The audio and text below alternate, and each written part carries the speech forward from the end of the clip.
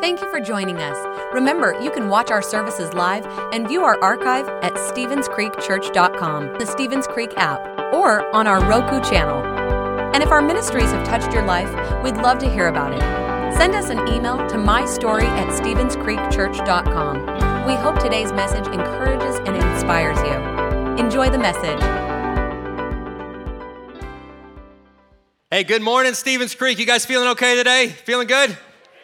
It's good to see you. Welcome to our campuses, South Campus, Grovetown, everybody watching online.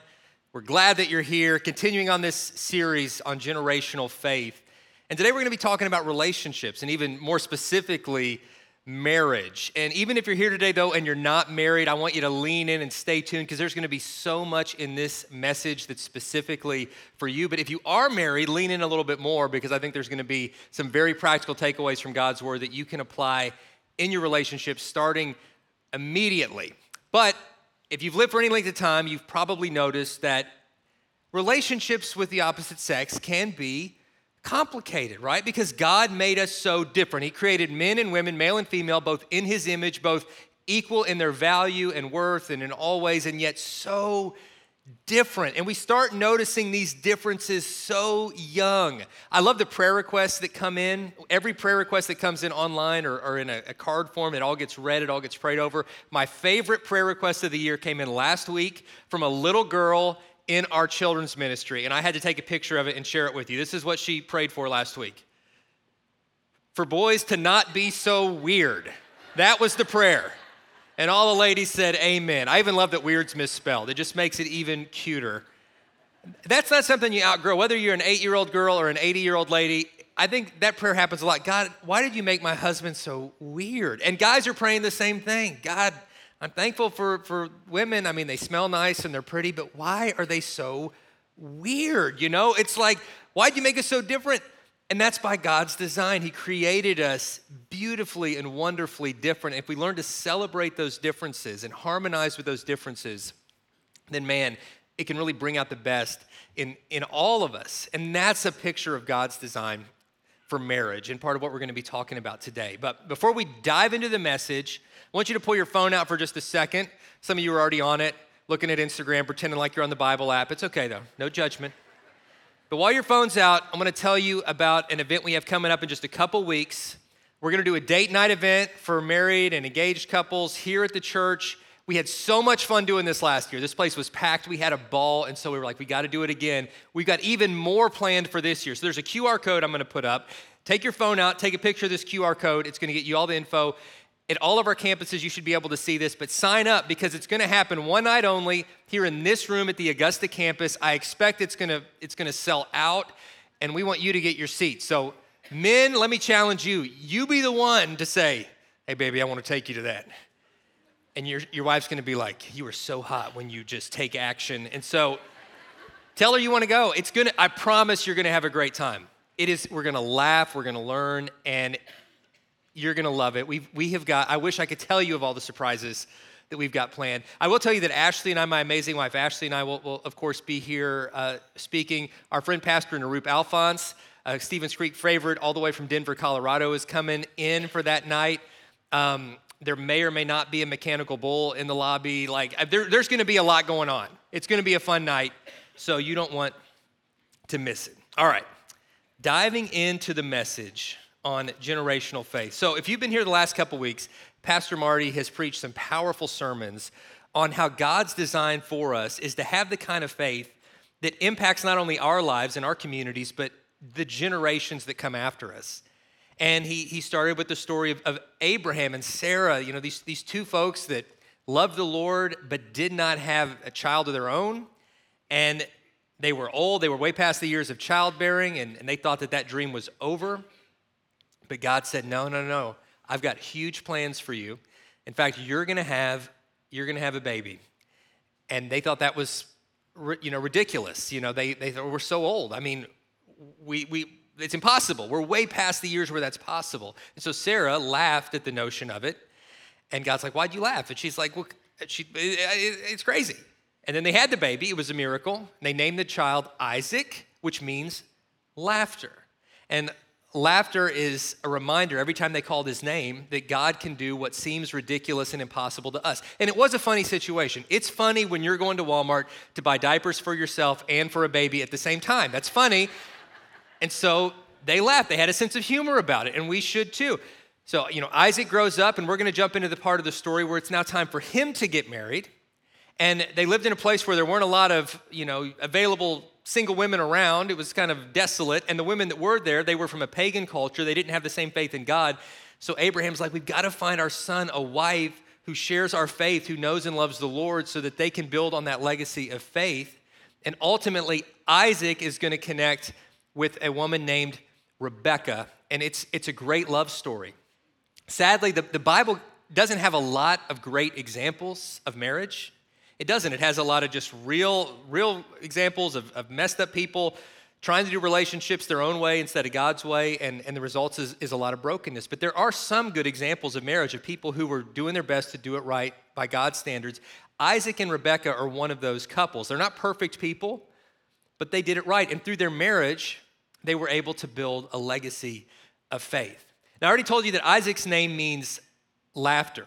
Rebecca's name, we're going to find out, her name means to bind together tightly. In other words, to commit. It's a bondage, not a bondage. That's a different topic. We'll get there next time. It's a bonding together of two people in a very strong, committed covenant. Now, those two ingredients, I think God is telling us just through the meaning of their names, something that's important for every marriage. Every marriage needs laughter, the meaning of Isaac's names.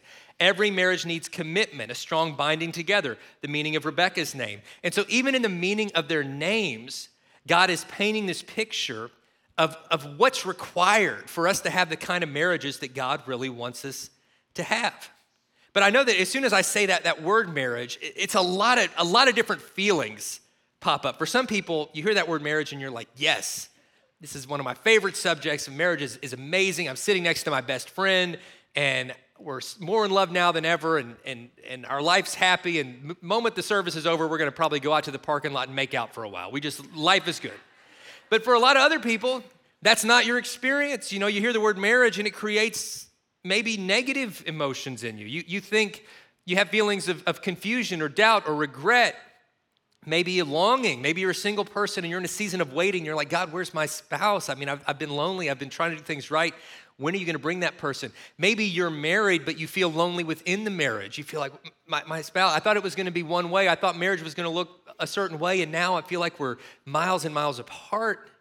Maybe you're here today in whatever campus where you are, and there's an empty seat next to you because your spouse isn't here with you, because you're in different places in your faith, and man, that can be so painful. There are so many different experiences, but what I want you to know, what God wants you to know, is that every marriage can thrive. My wife and I are part of a marriage ministry called XO Marriage, and we love doing marriage ministry. And the founder of that ministry, Pastor Jimmy Evans, says every time he speaks, he says, your marriage has a 100% chance of success if you do it God's way.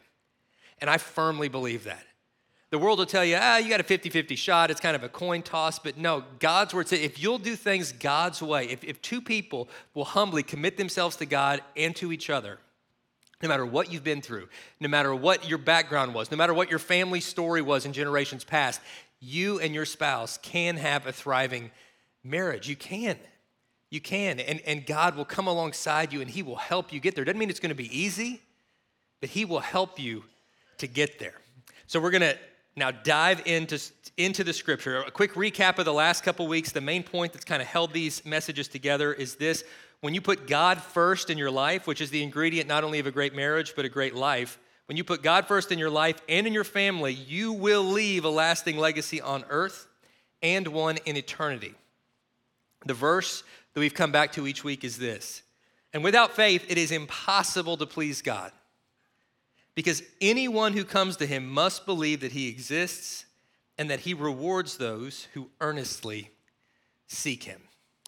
So we're going to dive into the story of Isaac and Rebecca, the one name meaning laughter, the one name meaning to tie together. Speaking of baby names, I love the way you young people name your babies nowadays, because you all just go crazy. Like there's no rules anymore. Like when I was growing up, there were like 10 names you were allowed to use. everybody's named the same 10 names, and now I love Baby Dedication Sunday. I love watching Pastor Marty try to pronounce the names. I love it. You guys there's no rules anymore. You just make up words and it becomes a name, and it's so creative and clever. And so Baby Dedication Sunday is my favorite Sunday because we're clapping for these precious babies and we're praying for them. And I'm like, what are the names? It's going to be something awesome. None of them are going to be named Dave. I tell you that. It's going to be something cool. And sure enough, it's like a twin boy and a twin girl. And Pastor Marty's like, what are these babies' names? And the mom's like, well, this is our little girl. This is Cinnamon Cloverleaf Taylor Swift. And this is our little boy. And this is Clemson Tiger Travis Kelce. And I'm like, that's awesome. How do you guys come up with this stuff? Names have significance, right? We should put a lot of thought into it because when we're giving a name, we're essentially giving a blessing. We're giving a blessing and we're saying, this is part of, the meaning behind this name is part of what I hope and what I believe for you, that God has for you. And so when the parents named Isaac Laughter, like, I hope you have a life and a marriage full of joy and laughter. When the parents named Rebecca her name, it was like, I hope that you have a life and relationships that are defined by this strong commitment and loyalty. And then they found each other. And the first principle we learned is how to find the right person. And if you're here and you're single, man, lean into this part. How do you find a spouse in a world where there are all these different options and all these different dating apps, and yet it seems like the longer and the deeper you go into that world, the more exhausting it can be. And here's a principle we can learn from them. Choose a spouse based on character, not competition. And maybe that word competition was not what you were expecting to be in that second fill in the blank. And here's what I mean by competition. There was a recent survey that came out that was data on the kind of the 20-year era we've had of the dating sites, like Hinge and Tinder and all of them. It was compiling all this data. And it was showing that the people that are on those sites the longest, they've actually gotten so frustrated with the pursuit of trying to find a spouse, and it's almost like they're desensitized from just all the scrolling and all of the comparing this person to that person and just overwhelmed with options until it just feels like there are no good options. For entertainment, we watch shows that are based on competition and not commitment, like The Bachelor and The Bachelorette. If you've never watched one of these shows, essentially it's like one guy and 30 girls or one girl and 30 guys, and then one at a time they just break up with each of them. It's like they're auditioning against each other. They just break up with each of them until there's just one left. And then he picks her, and then a few weeks later, those two break up. That's the show every time because it's based on competition and not commitment. And by God's design, love is something different. The world says love is this superficial feeling and it's just this spark and this feeling. And as soon as you don't have the feeling anymore, you must not have really loved each other. And God's like, that's not what love is. That's like barely the icing on the cake to love. Love is commitment. Love is that bond. That's what God has for us. It's this sacrificial love, this undying commitment. It's what he has for us, and that's what we're called to have for each other in marriage. And so when we're first choosing a spouse, it's okay to notice the external. It's okay to value the fact that you have an attraction and a spark, but ultimately what should draw us to a life partner are those parts of them that are going to be unchanging. It's going to be the character of that person. And so that is what they were praying for when they were looking for a wife for Isaac, a woman of the right character. And so here's the story of how they found Rebecca and how she came to be part of this family. And it is a crazy story. I want you parents of teenage daughters to put yourself in the position of Rebecca's parents in this story, because here's what happened. So Abraham, old dude, there are no eligible ladies around. He's like, we got to find a woman for Isaac. So he sends his trusted servant to go find a wife. And here's the story. I'm just going to read it. You can't make this stuff up. Genesis chapter 24. Abraham was now a very old man. The Lord blessed him in every way. One day, Abraham said to his oldest servant, the man in charge of his household, take an oath by putting your hand under my thigh. Can we just pause there and say, aren't you glad that now we shake hands instead of saying, all right, before I sell you this car, I'm going to have to sit on your hand to seal the deal. I'm just thankful that culturally we've moved on from the whole hand on the thigh thing.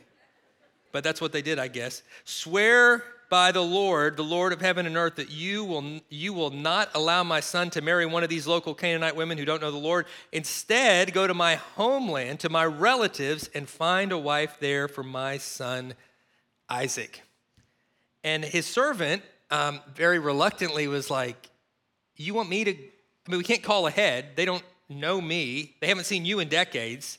And you want me to go to this place where I've never been, show up, like an Amber Alert suspect looking for a woman to take back with me, and just explain, I'm here to take you back to this place to meet this guy you've never met so you can marry him. And that just sounds crazy. And Abraham's like, listen, I believe God's in this. I believe God's gonna lead you. But if you go and you find somebody and she doesn't want to come back, then you're off the hook. Obviously, you can't make somebody come with you or get married. That wouldn't be right. So just do your best, and I believe God's gonna be with you. And so the guy reluctantly was like, all right. So he goes, him and a few other servants and their camels, and they go through the desert a long way to get to this land that Abraham grew up in. And when they get there, they go to the watering place. Every village kind of had their wells, their watering holes. And the young girls of the village would come out because part of the job of young girls in these villages was to kind of help with the water. And the girls came out, and the servant started praying. He's like, Lord, listen, this is crazy, but I believe you're in this. Just lead me, if you're in this, lead me to the woman that you've chosen to be Isaac's wife, and let me spot her this way. He didn't say, let her be the most beautiful. He didn't say, let her have these physical features. Nothing physical was mentioned, though she did turn out to be beautiful. That was not even part of the decision process. He said, let me see her character. Let me see her heart, and this is how I'm gonna look for it. I'm gonna say to all of them, hey, would you get me a drink of water? They don't know me. There's nothing I can do to repay them. I'm asking for something, but someone that has a heart to serve, someone that has a heart that says, I want to be a solution maker. I want to be someone who helps others. Will not only say, let me get you water, but they'll see the greater need. They'll be proactive, and they'll say, let me also get water for all of your camels, which is a much bigger job than just drawing up a scoop of water. You got to fill up pitchers and buckets and troughs. It's a job. But anybody that would volunteer to go the extra mile in that way, that's the kind of character that I'm looking for. And sure enough, Rebecca, he notices her right away. She's just glowing. She has a joy about her. And he says, young lady, would you mind to get me a drink? I'm so tired. Just get me a drink of water. She says, absolutely. And then without hesitation, she said, and let me also get a drink for all of your camels. This guy's like, I think this is the one. And so he kind of, gulps in awkwardness and shuffles his feet. I picture, and he's like, listen, this is going to sound crazy, but you've got this distant relative named Abraham. You probably heard of him. And I'm his servant, and he's got a son named Isaac. Really good dude, but he's single. There are no dating apps yet. You know that. It's really hard to find somebody. And Abraham sent me here to find a godly woman of character to be the wife of his son Isaac. And I've been praying about it, and I think it might be you. So could if you're cool with that, could we go to your house and talk with your parents and just talk this through? And she's like, yeah, let's go. So this guy shows up at their house, tells them the whole story. Rebecca's probably about 15 at this point. I want you to just imagine, guys. Probably about 15. And he's like, so this is what's going on, and we're looking for a wife for Isaac. And Abraham, you're related. He's the one who sent me, and I'm praying, and I feel like your daughter is the one God's picked, and that God has plans for them, great things for them. And most parents are going to be like, I'm calling the cops. You're a human trafficker. Get out of here. And these parents, they're like, I don't know. Sounds reasonable. But ultimately, they leave it up to their daughter. In their culture, she's now a legal adult. She's a legal adult at this point. It's up to her. Sweetie, what would you like to do? She's like, I'll go. And she goes. And that's that kid. So imagine, you don't know where you're going. You don't know who you're going to meet. That's wild. That's crazy. But, God was in this. And when she left, her family did something wise that I think all of us can learn. Here's the next principle. When your relatives marry, send them off with blessings and not baggage. One of the most powerful things you can do to create a generational legacy is when your children, when people in your family start to get married, bless them. Bless the people that they marry. Choose in advance that you are going to be a drama-free, loving, easy-to-love in-law, and that you are going to be one giving blessings and not baggage. You have so much influence to create either blessings or baggage for that next generation. They decided to give her blessing. They said goodbye to Rebecca. They sent her away with Abraham's servant and his men. The woman who'd been Rebekah's childhood nurse went along with her. So only one person on earth that she knew was coming with her to a world that was completely foreign to her. This was a courageous young woman. They gave her this blessing as she parted. This blessing 4,000 years later is still used as a blessing in Jewish weddings to bless the bride, the blessing of Rebekah. Our sister, may you become the mother of many millions. May your descendants be strong and conquer the cities of their enemies. May you be the mother of millions. Now, Rebekah would go on to only have 2 kids, twin boys. But of those 2 twin boys, one became the patriarch over the whole nation of Israel, Jacob. The other, Esau, became the patriarch over the Edomites, which are now the whole modern nation of Jordan. 2 nations born from one woman after this blessing. So it's just the power of a blessing. When your kids leave, bless them. Now let's skip ahead to the actual marriage. What was unique about Isaac and Rebekah's actual marriage? They did a lot right. They did this: strive to be a comforter and encourager to your spouse. When Rebekah got there, Isaac was actually in mourning. He was grieving because his mother had died. He was very close to his mother, and now she's gone. And so they have to enter into the wedding into this kind of season of grieving. And instead of Rebekah being like, man, we should be celebrating and happy, and this is lame, she chose to say, you know what, right now my husband needs me as an encourager and a comforter, and that's what I'm going to do. The Bible says this: and Isaac brought Rebekah into his mother Sarah's tent. She became his wife. He loved her deeply, and she was a special comfort to him after the death of his mother. She comforted him. She encouraged him. She built him up. She was a shoulder to cry on. In marriage, we've got to do that. We've got to be there for each other in the moments when your spouse needs you the most. It isn't always about having the right words. Sometimes we don't know what to say, but they have to know you're not going to face this struggle alone. We're going to carry each other's burdens, like the Bible says. I'm not going to leave you. And then you're going to have to take turns being strong for each other. At first, Rebekah, though she was, much younger, though she was already in a foreign land, though she had a lot of needs, she chose to step into the role of being the strong one first. But then later, it would be Isaac who would do the same for her, because now Rebekah is dealing with infertility. And in that age, in that era, for a woman to not have kids, there was so much cultural and familial burden attached to it. Now in 21st century America, a woman can live a full life child without having a child of her own. But in this culture, it was really, really difficult. Your social security, your future, it was tied up in, do you have children? And she did not. And so this is probably 20 years of infertility, 20 years. From the time they got married, where she was a teenager, to now 2 decades later, no kids. And she's like, my parents prayed that I'd be the mother of millions of nations, and now I can't even have a child? I mean, what is wrong with me? And you could tell this was just a deep and heavy burden that she carried. And Isaac was so tender with her. And what we can learn from them is this: pray for your spouse and carry each other's burdens. It's Isaac chose to encourage her. He chose to pray for her. Even though he wanted kids too, ultimately his bigger concern wasn't having the kids. His bigger concern, rightly so, was the well-being of his wife. My wife is hurting, God. Help her. Isaac pleaded with the Lord on behalf of his wife because she was unable to have children. It didn't say he pleaded with the Lord because he wanted kids. No, his heart was, help her, God. Help her. Encourage her. The Lord answered Isaac's prayer, and Rebekah became pregnant with twins. Infertility is one of the deepest, most intimate struggles that a couple can go through. Our prayers are with any here who are facing that. But in those seasons of waiting, keep praying together. Keep trusting. And if God has put on your heart the desire for children, then one way or another, he will fulfill that desire. He will.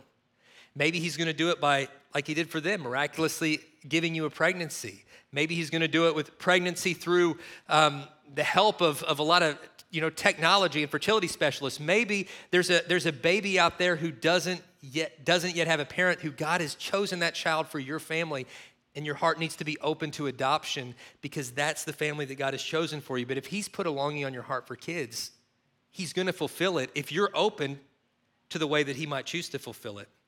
And in the meantime, you have to pray. You have to be tenderhearted to each other. Whatever struggle you're facing, and every couple, every individual goes through struggles, and you have to be willing to be tender with each other in those struggles. Something else we can learn from Isaac and Rebekah is They never stop being affectionate. Give romantic affection to your spouse through every season of marriage. Genesis 26:8 says this, but sometimes later, Abimelech, king of the Philistines, looked out his window and saw Isaac gently caressing Rebekah. Now, there's context of this story. I don't have time to jump into the full context of it, but they were having to kind of hide their identity as a married couple in this setting for fear of their personal safety. And so they were pretending that they were relatives and not married. And the king sees them being very intimate with each other and recognizes, oh my gosh, you guys are either you're from Kentucky, where Dave's from, or you're not really relatives. You're really, you can laugh at that. That's funny, right? I mean, we marry cousins sometimes. I don't know. Ashley hates those jokes, by the way. She'll be at the next service. Don't tell her I did a Kentucky inbred joke. Okay, deal? Just between us. So the king sees them being affectionate. So the whole point of it isn't the context of kind of them hiding their identity. It's at this point in the story, it's at least 20 years later after they were praying for the infertility. That means at this point in the story, Rebekah's probably 60, Isaac older, maybe significantly older. I mean, he could be as old as 80 at this point in the story. And they're being affectionate, romantic, tender. This is at least 40 years into their marriage. This is what God has for you guys. Now, so many couples want that, but for some reason we get off track and we start out affectionate, you start out doing all those things and being thoughtful and romantic, and then it's like, as time goes on, we get into this rut where it's like, what's the smallest amount of effort I can give and still keep this person around? And that's just the wrong attitude. We gotta say, you know what, I want to go back to those things that I did at the beginning. I want to pursue you over and over again. Isaac and Rebekah kept pursuing each other's heart. They kept growing in their love for each other. Now as empty nesters, the empty nest period should be a time of like great renewal and reconnection and romance. And yet, sadly, in the work we do, we look at all the stats, the highest growing percentage of divorce is among those who are empty nesters. It's a phenomenon researchers call gray divorce. People that have lived their whole life together, they've raised their kids together, and then all of a sudden their kids move out and they look at each other and they realize we don't even know each other. We have an empty nest and an empty marriage because we became really good co-partners at raising kids and paying bills and running kids to practice and all that, but we forgot to be lovers, we forgot to be best friends. And if you're in that, if you're falling into that dynamic, and I'm not saying this to shame anybody, it's easy to get there when life is busy and the demands of life start running at you. You got to be intentional to pull back and say, wait a second. Like our kids are important, but they're a temporary assignment. They're going to grow off and have their own lives someday. But you and I, this is a covenant meant to last a lifetime. By God's design, this is the most important relationship in our lives. And we got to commit to getting back to that place. One of the first marriage conferences Ashley and I ever did, we were at a little church, and there was couples of all different ages there, but one couple they caught our eye the moment we got in. And they were a couple we met. Their names were Harold and Louise. They were probably about 80 years old, and they were acting like a couple teenagers in love. They had made matching T-shirts to wear to the event. They were just laughing and giggling. Louise was having some health challenges. She was actually in a wheelchair at the time of the conference, but Harold was so tender with her, and they just had this electric connection. So during the first break, I ran over to them, and we sat down and we're like, listen, we want to be like you guys when we grow up. What's the secret? How do you love each other so much? What do we got to do to be like you? And Louise smiled and she said, well, there's not just one secret. It's a lot of things. It's a million things. She said, but I'll give you something. And she said, our first date was on January the 17th, many years ago. And Harold came and picked me up and he brought a rose to me. And I was like, oh, this is romantic. This guy might be a keeper. And he took me out. He was a perfect gentleman. We had a great time. And so there was a second date and a third date. And next thing we knew, we were going steady. That's what they called it back then. That was a relationship status. So Valentine's Day rolls around, and he brings her a bunch of flowers, and she's like, well, that's really sweet. This is a great Valentine's Day. 3 days after Valentine's Day, it was February 17th, and he brings her a flower, and she says, what's this? You just got me flowers. He goes, no, those were for Valentine's Day. You don't even know what this is. He says, this is February 17th. It's been exactly 1 month since our first date. And I just want to tell you it's the best month of my life. I'm so thankful that you're in my life, and I'm so excited about what God has for us. She thought that was really thoughtful. On March 17th, he shows up with the flower.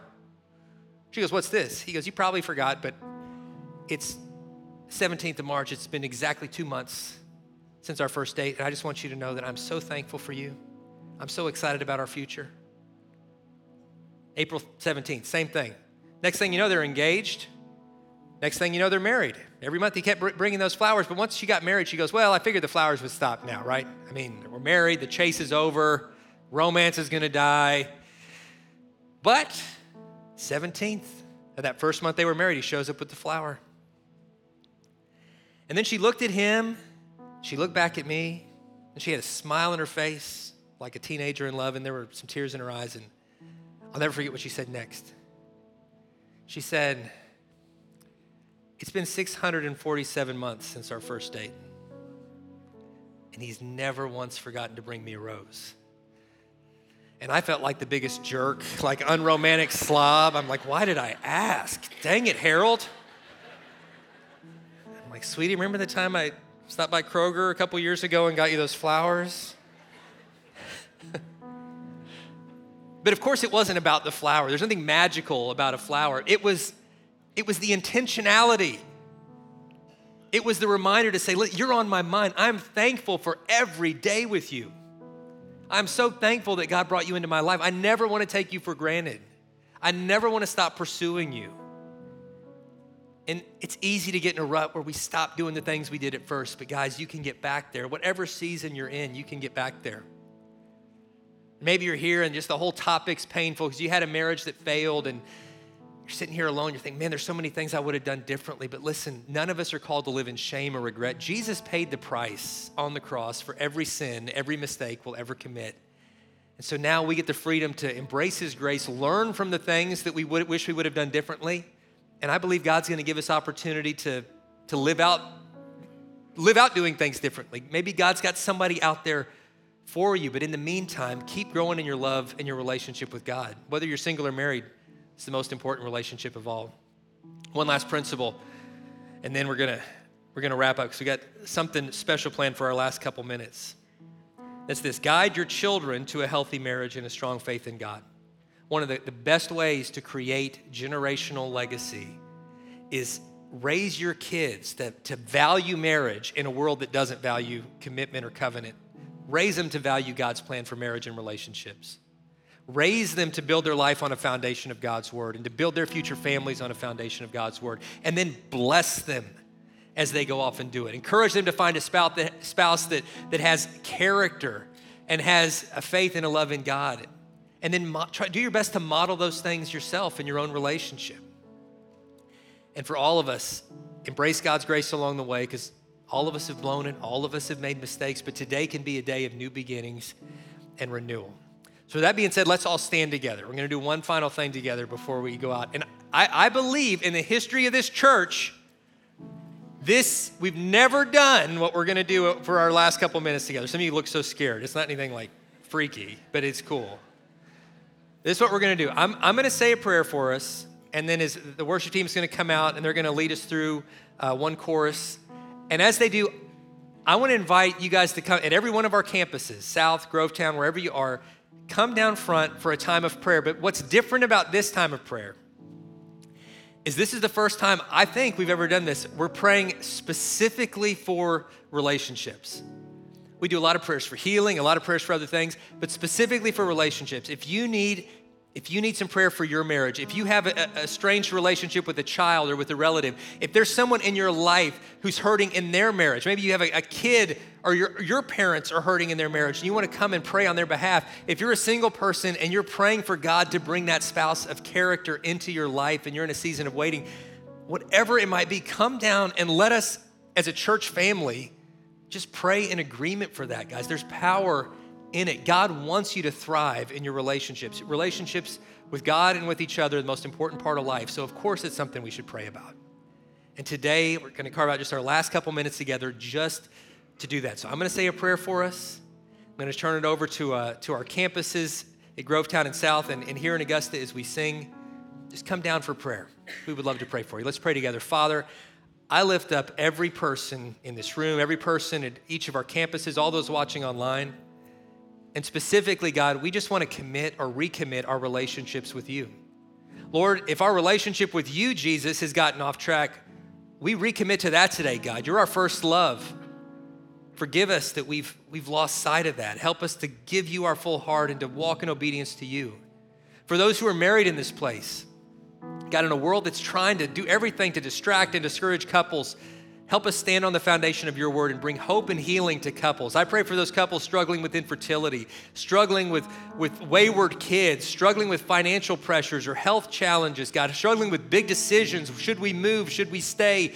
God, bring them a place of peace and clarity. For those who are praying for a spouse, God, help them continue to wait faithfully, not making compromises that are going to ultimately cause pain to themselves out of loneliness, but help them wait on your timing and send them, Lord, a person of good character and faith to be their partner. And for all of us, God, we commit to doing life and relationships your way, and we thank you for loving us, showing us what love is all about. It's in Jesus' name we pray. Amen. Thanks for listening. If you would like to help support the ministries of Stevens Creek Church, please go to StevensCreekChurch.com and click the Give button. See you next time.